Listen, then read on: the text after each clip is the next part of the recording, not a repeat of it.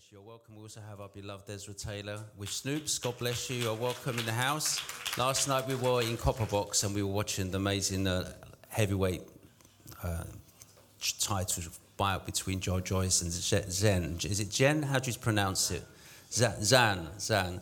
And China prevailed and came through, which is interesting. The reason I mention that because this morning we have 3 Chinese baptisms.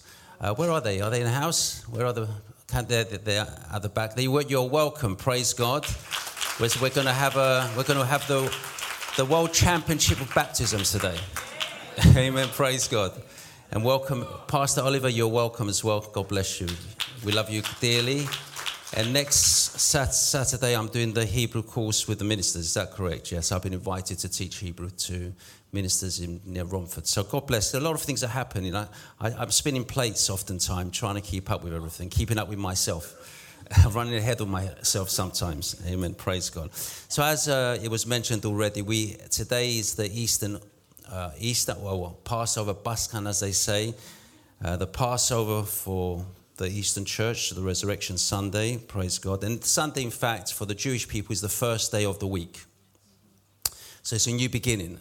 So resurrection speaks about new beginnings. And I want to touch on that theme about newness, because oftentimes we get caught up in the past and we need to move forward.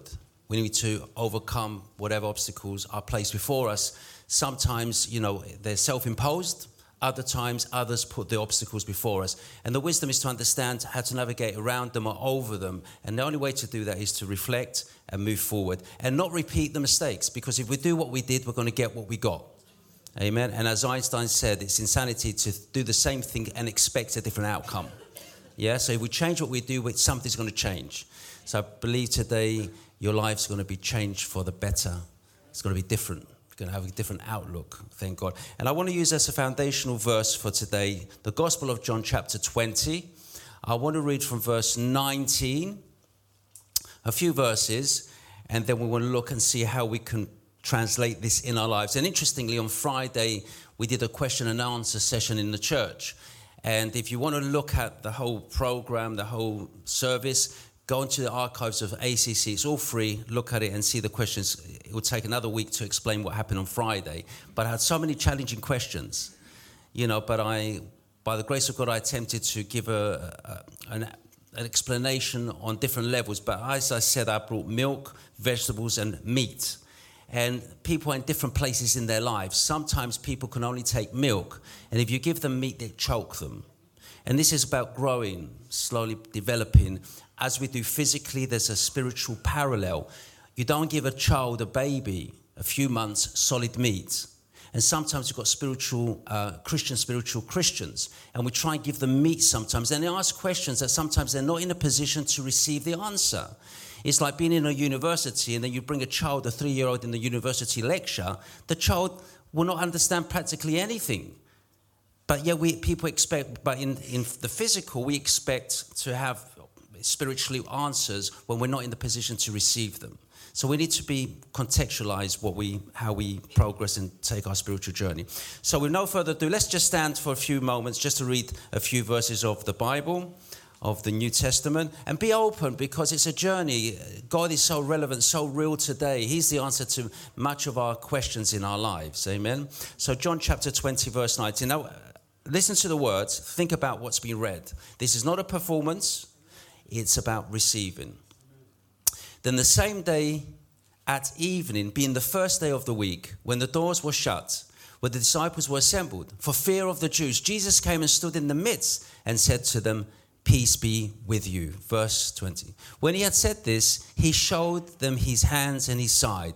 Then the disciples were glad when they saw the Lord. Verse 21. So Jesus said to them again, "Peace to you. As the Father has sent me, I also send you." Verse 22. And when he had said this, he breathed on them and said to them, "Receive the Holy Spirit. If you forgive the sins of any, they are forgiven them. If you retain the sins of any, they are retained." Verse 24. Now Thomas, called the twin, one of the 12, was not with them when Jesus came. Please take your seats.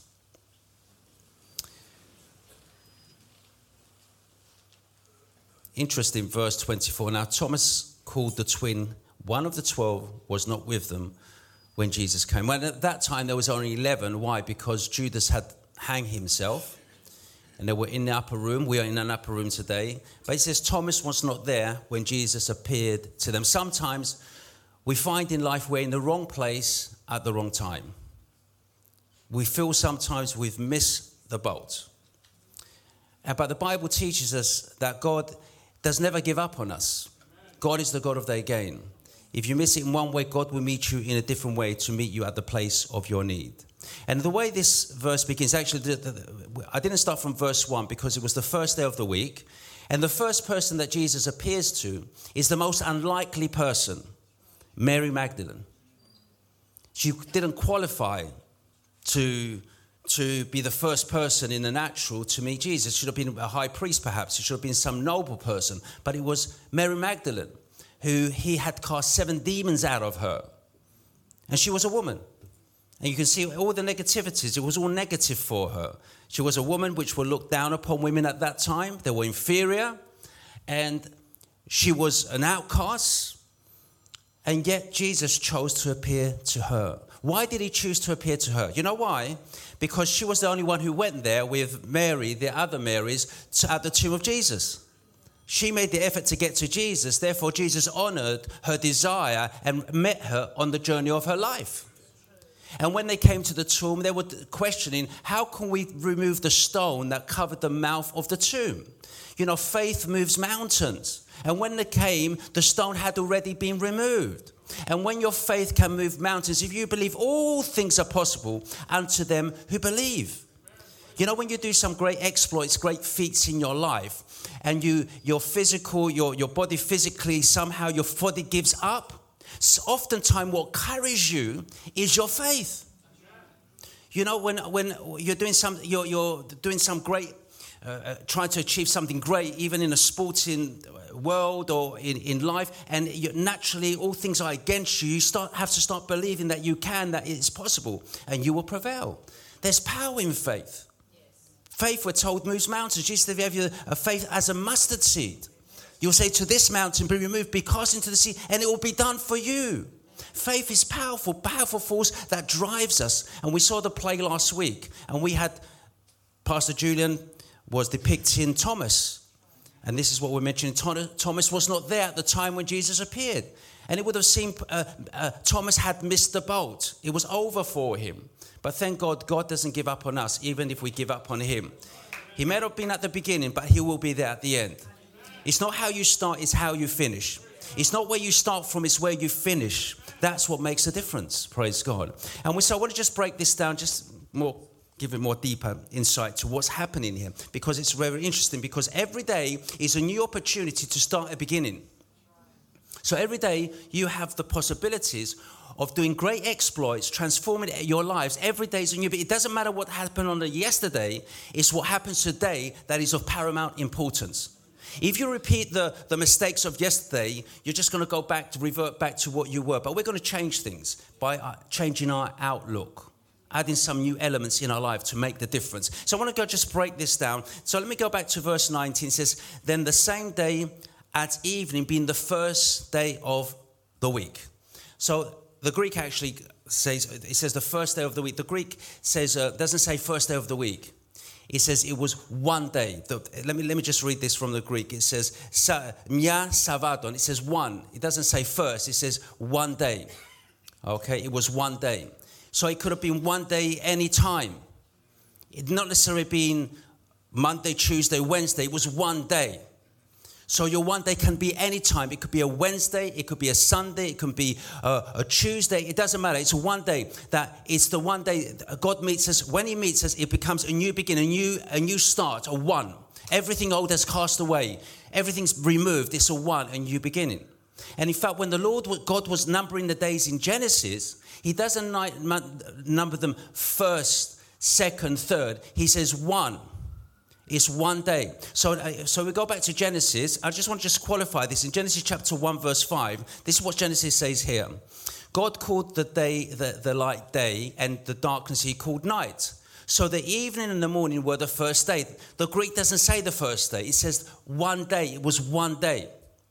So our beginning can start any time. You don't have to wait for a particular time. Today you can make a decision that I'm going to cancel everything of the old. I'm going to just draw the line in the sand and say everything of the past is over. And today's the one day I'm going to restructure myself, redefine myself, reinvent myself. Today will be that new day, will be the one day everything begins today. Because the world might not have changed, but I have changed. Don't wait for the world to change and applaud you and celebrate you. You've got to celebrate yourself. You've got to say, this is my day. This is the day the Lord has made, and I'm going to rejoice, and I'm going to be glad in it. So you've got the right. You have the power. Get back the power to make the difference, to make this day the one day of a new beginning for you. Transformation to take place. So what happened on that one day? See, because that one day when God begins, God begins on an unlevel playing field. When everything was against him, he began a new work. So when everything is against us, we can begin with new beginnings. So what's happening? In Genesis, we're told at the beginning, he says, God created the heavens and the earth. And he says the earth was void and formless. Okay? It says void, it was empty and formless. And when God is speaking to the prophets, he says, I'm looking at the world. This is after creation. And it's void and it's formless. There's no shape to it. There's no dimension to it. There's no character to it. There's no value to it. Everything's been disqualified. They rejected God and started constructing things for themselves. And God is saying, I will do a new thing. So what happened in Genesis is repeated at the time of the crucifixion and resurrection of our Lord and Savior Jesus Christ. Because God is recreating, retransforming, and starting a new beginning. He's erasing the old and bringing the new. He's wiping the slate clean. And we want our slate clean, don't we, today? You want to leave here. It doesn't matter what happened yesterday. It doesn't matter what your mind, the thoughts were this morning before you came here. You can go leave this place today transformed with new excitement, new opportunities. Hallelujah. I just pray that you receive today and you leave here really transformed, empowered and equipped to move forward in what God has for you. In fact, in Isaiah, we're told, Isaiah chapter 43, verse 19, this is what God says to his people, which includes you and I. He says this, behold, I will do what? A new thing. What does he say? Now it shall spring forth. Should you not know it? Which he says, if you abide in my word and my word abides in you, you will know the truth, and the truth will make you free. He says, and I will even make a road in the wilderness and rivers in the desert. Where there's no way, he'll make the way.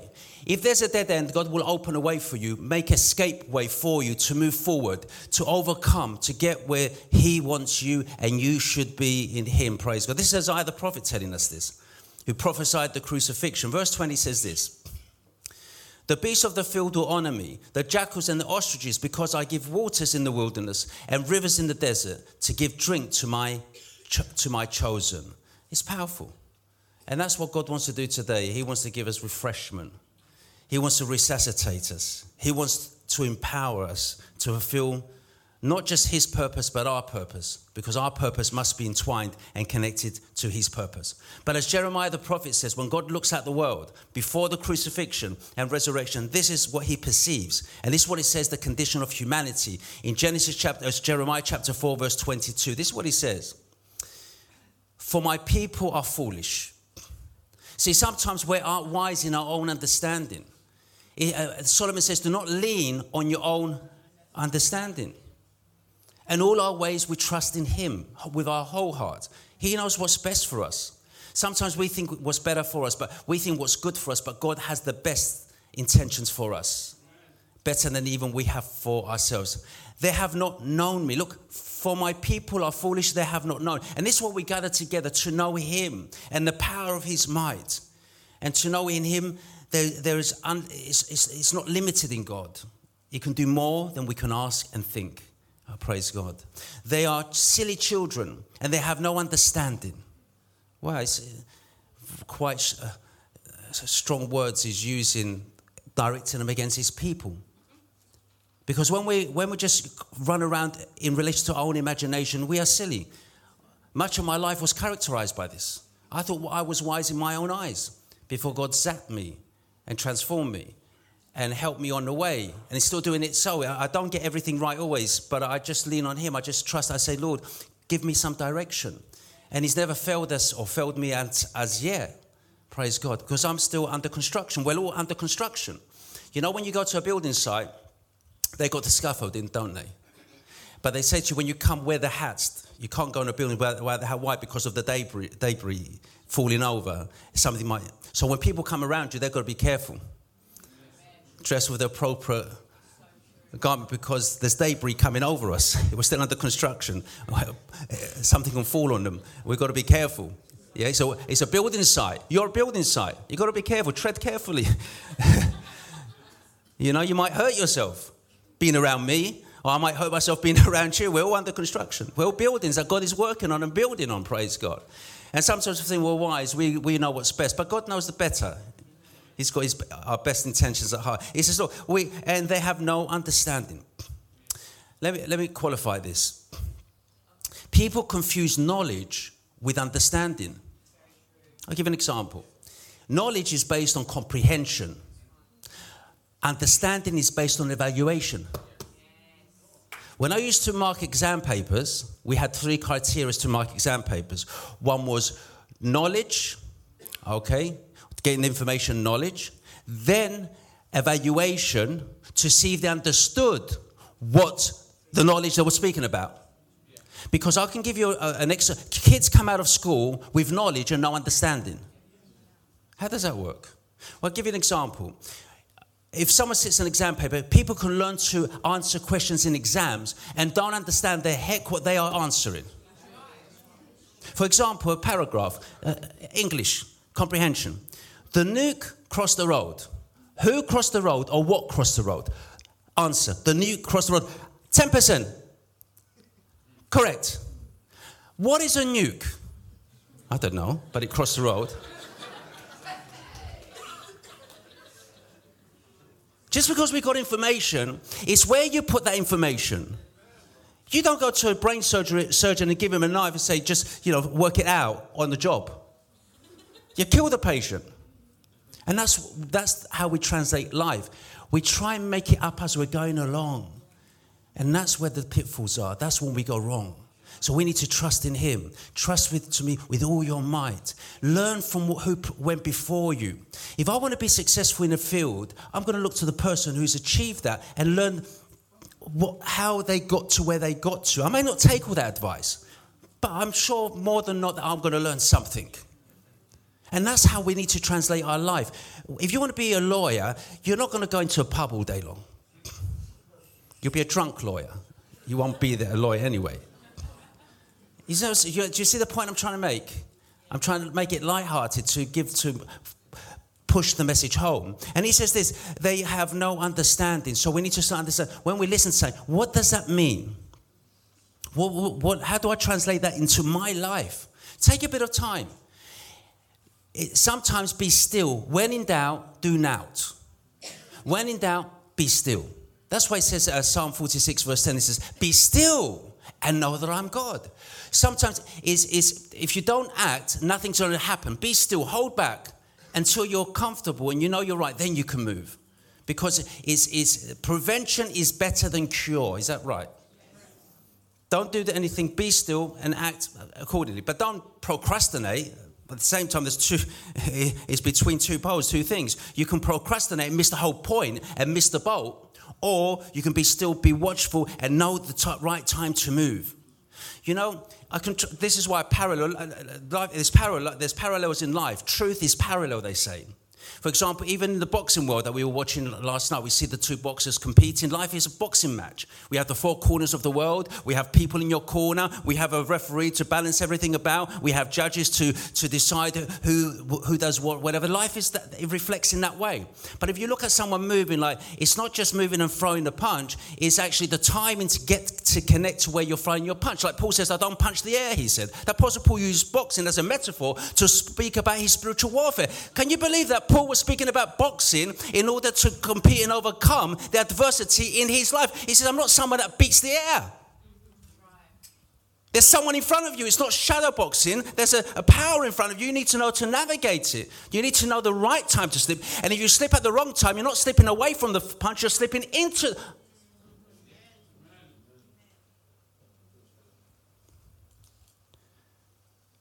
Crazy. I can tell you some crazy stories, but I won't go down it. Wow. Anyway, so coming back to this, let me go back to my 22. They are foolish to do evil, but to do good they have no knowledge. So it's not only they don't have understanding, they don't even have the knowledge how to get to understanding to do the good. And this is where Christ comes in. This is where the church comes in. When we talk about church, don't mistake church with the building and the people. The church is not the building. This is not the church. You people are the church. Where you gather is the church. If we leave here and go into the square where the flats are here, we'll still be the church. They may not like it, but we're still the church. Yeah? So where you are is the church. When 2 or 3 are gathered in his name, that's where the church is. And the purpose of the church is to help people grow and be empowered to overcome whatever obstacles comes against us. Whatever the world throws at you, you're going to use it as a stepping stone to get somewhere better. Did you hear the story about the man's donkey who fell into the pit? Have you heard that story? I'll explain it for the people who haven't. A man's donkey fell into the pit and he was neighing all day and he felt sorry for it. He says, you know what? I'm going to just bury it there, so take it out of its misery. So he got some earth, he stood shovel, started dropping the earth, fell on the donkey's back. The donkey was shaking the earth and stepping on the earth. Frying the earth, donkey shaking his back. And slowly the donkey was coming up. So he was using the rubbish there to bury it, to get to elevate himself. And by the end, the donkey came out. So what the moral of the story is, use the rubbish of the world to be stepping stones to get you closer to where you need to be. All the obstacles are there to promote you, not to demote you. The waters came, the flood came. Noah used the flood to elevate himself, not to drown himself. So prepare to rise. Use the adversity to help you rise. The eagle uses a storm to fly, to soar in the heavens. Use the storm to soar as a stepping stone to get you closer to your destiny, your destination that you believe that God's called you to and you believe you desire to achieve. Use the adversities around you to get you, to promote you, to get you in a better place than what we are now, praise God. Hallelujah. But to do good, they have no knowledge. And I pray today we have knowledge to do good. Not just good just for self-gain, but good for our community, ultimately for the world. Because we can make the difference. You can make the difference. We make the difference every week. We have a food bank. Many people come take food because of the economic situation. We have a soup kitchen. People who are homeless or have challenging lives come and every Thursday. We're there week in and week out, so they know they can rely on us. Just imagine we're 1 week and 10 weeks we're not there. Where they're going to go, we need to be consistent. Just imagine the church just appearing every so often. We're here week in, week out. Storm, snow, sun, whatever the conditions are, we are here week in and week out. I've been doing this. I've been here in different capacities for 35 years, week in and week out. And COVID, I wouldn't leave. They tried to make us live, but we wouldn't leave. Praise the Lord. Whatever virus is, God safeguards. You know, He has the spiritual vaccine. You know, the COVID poison or virus was from the beginning. We have different. COVID is one expression of one type of virus, but there's many different viruses. There's virus of poison in your mind. You got viruses in your mind. Viruses of bad information, viruses of bad association. There's different viruses. And sometimes you disassociate with certain things and associate with other things to cleanse you. But the antidote for the virus was given to us on the cross of Calvary.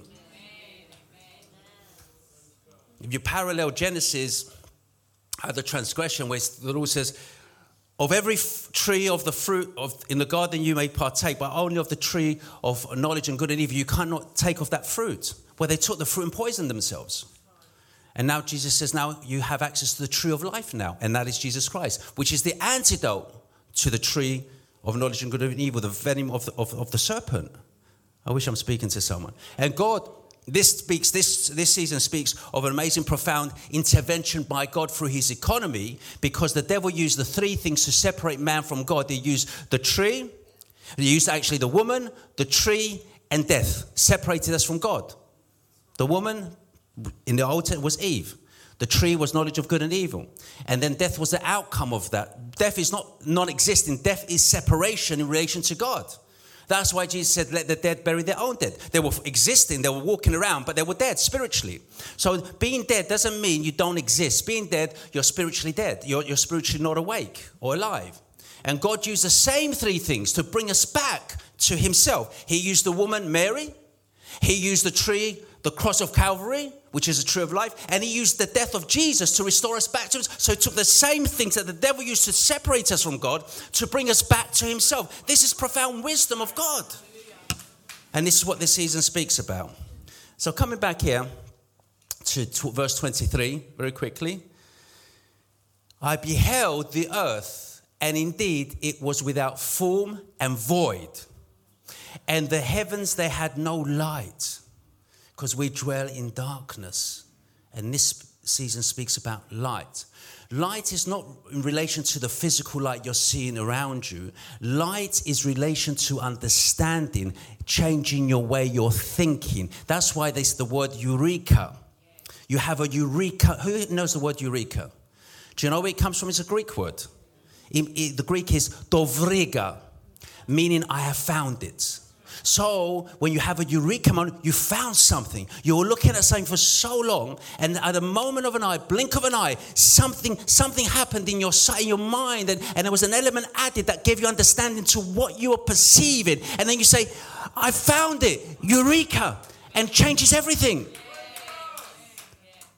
And that's what Jesus brings about, that eureka moment. The darkness is not a tangible, physical, it's the darkness of the mind, meaning ignorance. Because as God dwells in darkness, doesn't dwell in it's a contradiction. He is light. How can light coexist with darkness? It disperses the darkness. What he's talking about is the darkness of man's ignorance. He dwells in the ignorance of humanity because we read about him, but we don't understand about him. Come on. I'm taking university this afternoon. Any children here? There's a spiritual health warning with these messages. It might affect you. It might open your eyes. It's powerful. You know, I'm only speaking from experience. And I thank the people who preceded me, went before me, who taught me, who mentored me.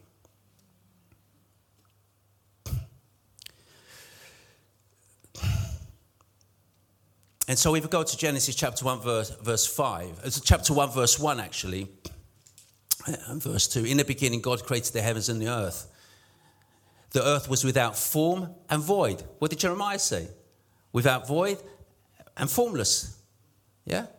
And that's the condition the crucifixion took place in. Because if they had understanding, they would never have crucified Jesus, as Paul says. The Lord of glory. If they knew the mysteries, they would never have crucified Jesus. Because they had no understanding, they crucified him. And that's why Jesus on the cross, Jesus said, Father, forgive them, for they don't know what they're doing. So sometimes when people try and do something against you or against me or do something that upsets us, we can forgive that because oftentimes people do not know what they are doing. They're driven by their physical, their emotional, not driven by the wisdom or the rationale. And that can be excused up to a certain point. And therefore we're here to try and help people to look through the right way, look at life, outlook in life in the right way. So this is a condition that the first day of the week represents. The first day, day one, represented when Jesus resurrected from the dead. And what Jesus was doing is redoing on a spiritual level what he was doing in Genesis chapter 1. And everything that happens in Genesis chapter 1, there's a spiritual parallel to this. He does it, is repeated, but from a spiritual level at the day of the resurrection. What happened on the first day of the week where Jesus rose is exactly what happened at the beginning of creation. So what happened? I just want to go visit it very quickly. I know time is pressing. I want to be very quick. Look, you need to thank God you weren't around Paul when he was preaching. I can just say that. You know why? Paul would preach for 8 hours. And this is no exaggeration. You read the Bible. He would preach for 8 hours. And there was one instance, there was a young man sitting by the window. He fell asleep and fell out the window and killed himself. So I hope my preaching doesn't move people to go and kill yourselves. But I'm just saying, and the Lord said, Paul said, no, you're not getting away with it lightly. You're going to wake up, rise, come back to life, and you're going to listen to the end of my sermon. He resurrected him, and he put him back in the ring, and he had to sit him down to listen to the rest of his preaching. So if I have to resurrect anyone today, I shall do that.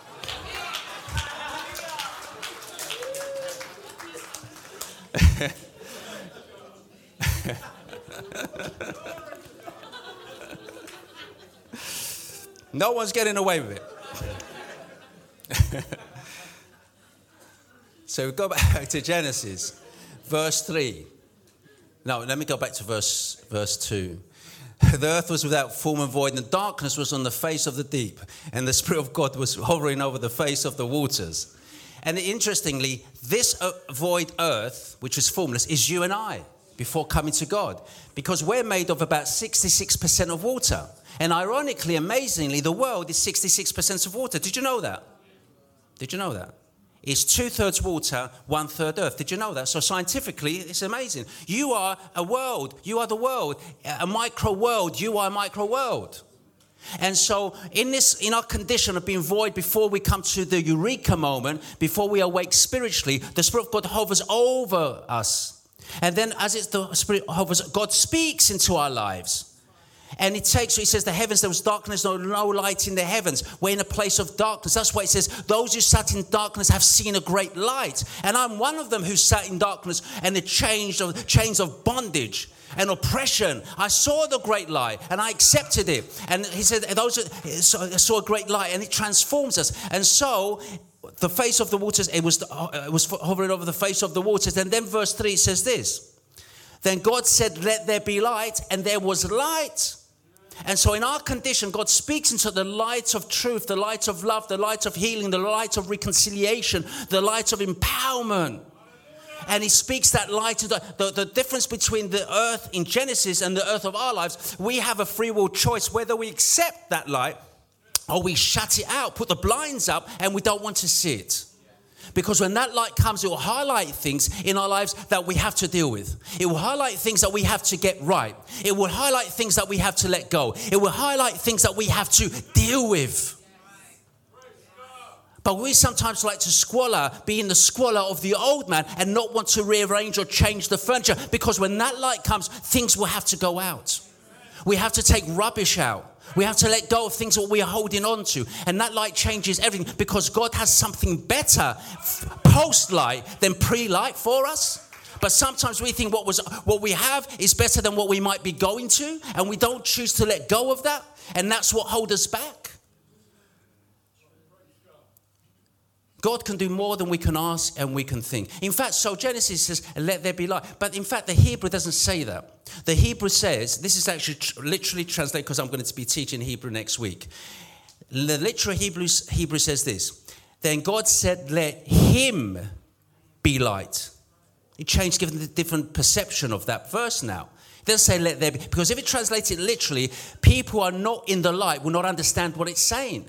In fact, the Hebrew is saying let him, masculine, let him be light. And Jesus come along, chronologically, according to the scripture, 4,000 years later, and said, I am the light of the world. Let him, and he says, he embraces, he takes that title on himself. He is that light in the world, and he disperses darkness. Oh, wow, that's powerful. You can't make this up. How it's nicely knit together. You know, when we had the play last week, it was Pastor Chris was playing Abraham, and Raphael was playing Isaac. And there was a question in Genesis chapter 22 where God says to Abraham, I want you to sacrifice your only son. And Mount Moriah. It's amazing how it's all put together so wonderfully. God is a God of order. And Mount Moriah is Jerusalem. Did you know that? And did you know when God told Abraham to sacrifice his son Isaac, which Isaac means laughter, it brought him misery. It wouldn't make him laugh. He's going to sacrifice him anyway. He said to him, take him to Mount Moriah. He was taking him to Jerusalem because he was a foreshadow, prefigurement of Jesus himself. And did you know that Isaiah was in his 30s when God asked Abraham to sacrifice? He wasn't a baby. Isaac, sorry. He was in his 30s when God asked him to sacrifice his son. And he took him to the mountain. And when he was there, Isaac asked a profound question. He said, Father, we have the fire, we have the knife, but where is the lamb? He used the specific word lamb for the sacrifice. And Abraham turned and said to him, my son, God will provide his own lamb for the sacrifice. And 4,000 years or 2,000 or so years or whatever the chronology is from that time, John the Baptist is looking at Jesus Christ and he answered Isaac's question. But he looks at Jesus and says, behold, the Lamb of God who takes away the sin of the world. The question that Isaac asked was answered by John the Baptist thousands of years later after the event. And God intervened and let him take his son back, and he gave his only begotten son, that whoever believes in him will not perish but have eternal life. That's why when they were arguing with Jesus and they were saying to him, you are not yet 50 years old and so forth. He said, before Abraham rejoiced to see my day, he said. And he saw it and he was glad. And they said, he said, you're not yet 50 years old and you've seen Abraham? He goes, before Abraham was, I am. He said to him, I was before Abraham. I was depicted in the sacrifice of Isaac. He saw my day in the sacrifice that he went to Moriah. He went to Jerusalem to crucify his son that was pointing to me. He saw and he rejoiced and he was glad. You can't make these things up. I can't make them up. I'm dyslexic. That's true. When I was in school, I was petrified if the teacher got me to try and write on the board. Fearful. And when they were asking me to write essays, I could only write essays using 3 words. Cat, dog, hat. I couldn't. This is truth. No one taught me. No one understood what dyslexia was. And yet the same dyslexic boy did a first degree, did a second degree, did a doctorate. I'm in Roehampton University doing a second doctorate. Why? Because I began to understand how to navigate through my difficulty, through what we might call a handicap that empowered me to work more than the people who are natural, because I became supernatural to be head and shoulders above the others who were naturally there. But people think, oh, it's not me. It's what God in my life. Before God, I couldn't understand anything. But the understanding came when God came in my life. I understood how to navigate, and he led me, guided me. So he uses a disadvantage to an advantage to get you where you need to be, praise God. So if he can do it for me, he can do it for you. And that's not just in ministry, it's every walk of life. We came from Cyprus, and we're classed as refugees in Cyprus. Okay, but praise the Lord. I love everyone. Let it be like that. Because God had a better plan for me. Because if that didn't happen, I wouldn't be here today. So always God has another move, praise God. To the point that my sisters came illiterate, working all the hours of the day. My younger sister, she's a judge now in the courts of England. From nowhere. Country boys, illiterate, all these handicaps. But to show you that we can wallow in our problems, what we can't do, and A, B, C, and D. But we need to look what we can do and maximize what we do to the best of our, with God's assistance, all things are possible unto those who believe, praise God. Hallelujah. So anyone out there wants any direction, your education, things, we're quite qualified to help you with that if you need direction. So what happened in Genesis? It says, let there be light. And there was light. And then for everything started unfolding, God was saying, let's make man in our image and our likeness. Wow. Goes on to chapter 1, verse 26. So this is the purpose of the resurrection, to make man in his image and his likeness. In Genesis, we're told in chapter 2, God breathed on man, on Adam, and made him a living soul. Jesus breathes on us now and makes us a spiritual person. Amen. We are now become spiritual. We're the new creation. With the old has passed. As we shared with the old Adam, we're going to share with the heavenly Adam, our Lord and Savior, Jesus Christ. So the whole purpose of the resurrection is God working on us, making us be in his image and his likeness. And all that Jesus did, we need to reflect in the world. What was Jesus doing? He was showing love. He was showing forgiveness. He was bringing healing. He was serving. Wow. It's amazing. So if you want to connect to what God, that's empowering. Because I'm going to finish on these last few thoughts. And if you feel you've missed the boat, you haven't missed the boat. Today's your day. You got to confess it. You've got to internalize. You've got to see internally what you want to achieve in your life. You've got to see it in yourself before you see the reality of it. Before this was produced, someone saw it in themselves and they projected it and it became. You're going to get this when you get home. Yeah? Before this was physical, it was in someone's mind. They saw it, then bam, it appeared. What you have in you visualize with it, internalize what you have visualized internally, and then you can bring it out in the open. You have to have that vision to see that before anyone else sees it. You got to see it before anyone else sees it. If you want to become a champion, you've got to see it before anyone else sees it. You've got to be, what do you want to achieve? You want to be a musician? You've got to see it before other people see it. Because if you can't see it, no one else will see it. You've got to see yourself. And that's related to every area of life. From spiritual life to the practical things around your everyday life. You've got to see it and to make it manifest. Because God can only work with what you work in with yourself, what you're working in through yourself. Praise God. Hallelujah. Which is amazing. It's powerful. Amen. Praise God. So I just want to say this. So everything begins with God. The gospel begins with serving. Jesus said, I have not come to be served, but to serve and offer myself a ransom for many. Okay? Watch this.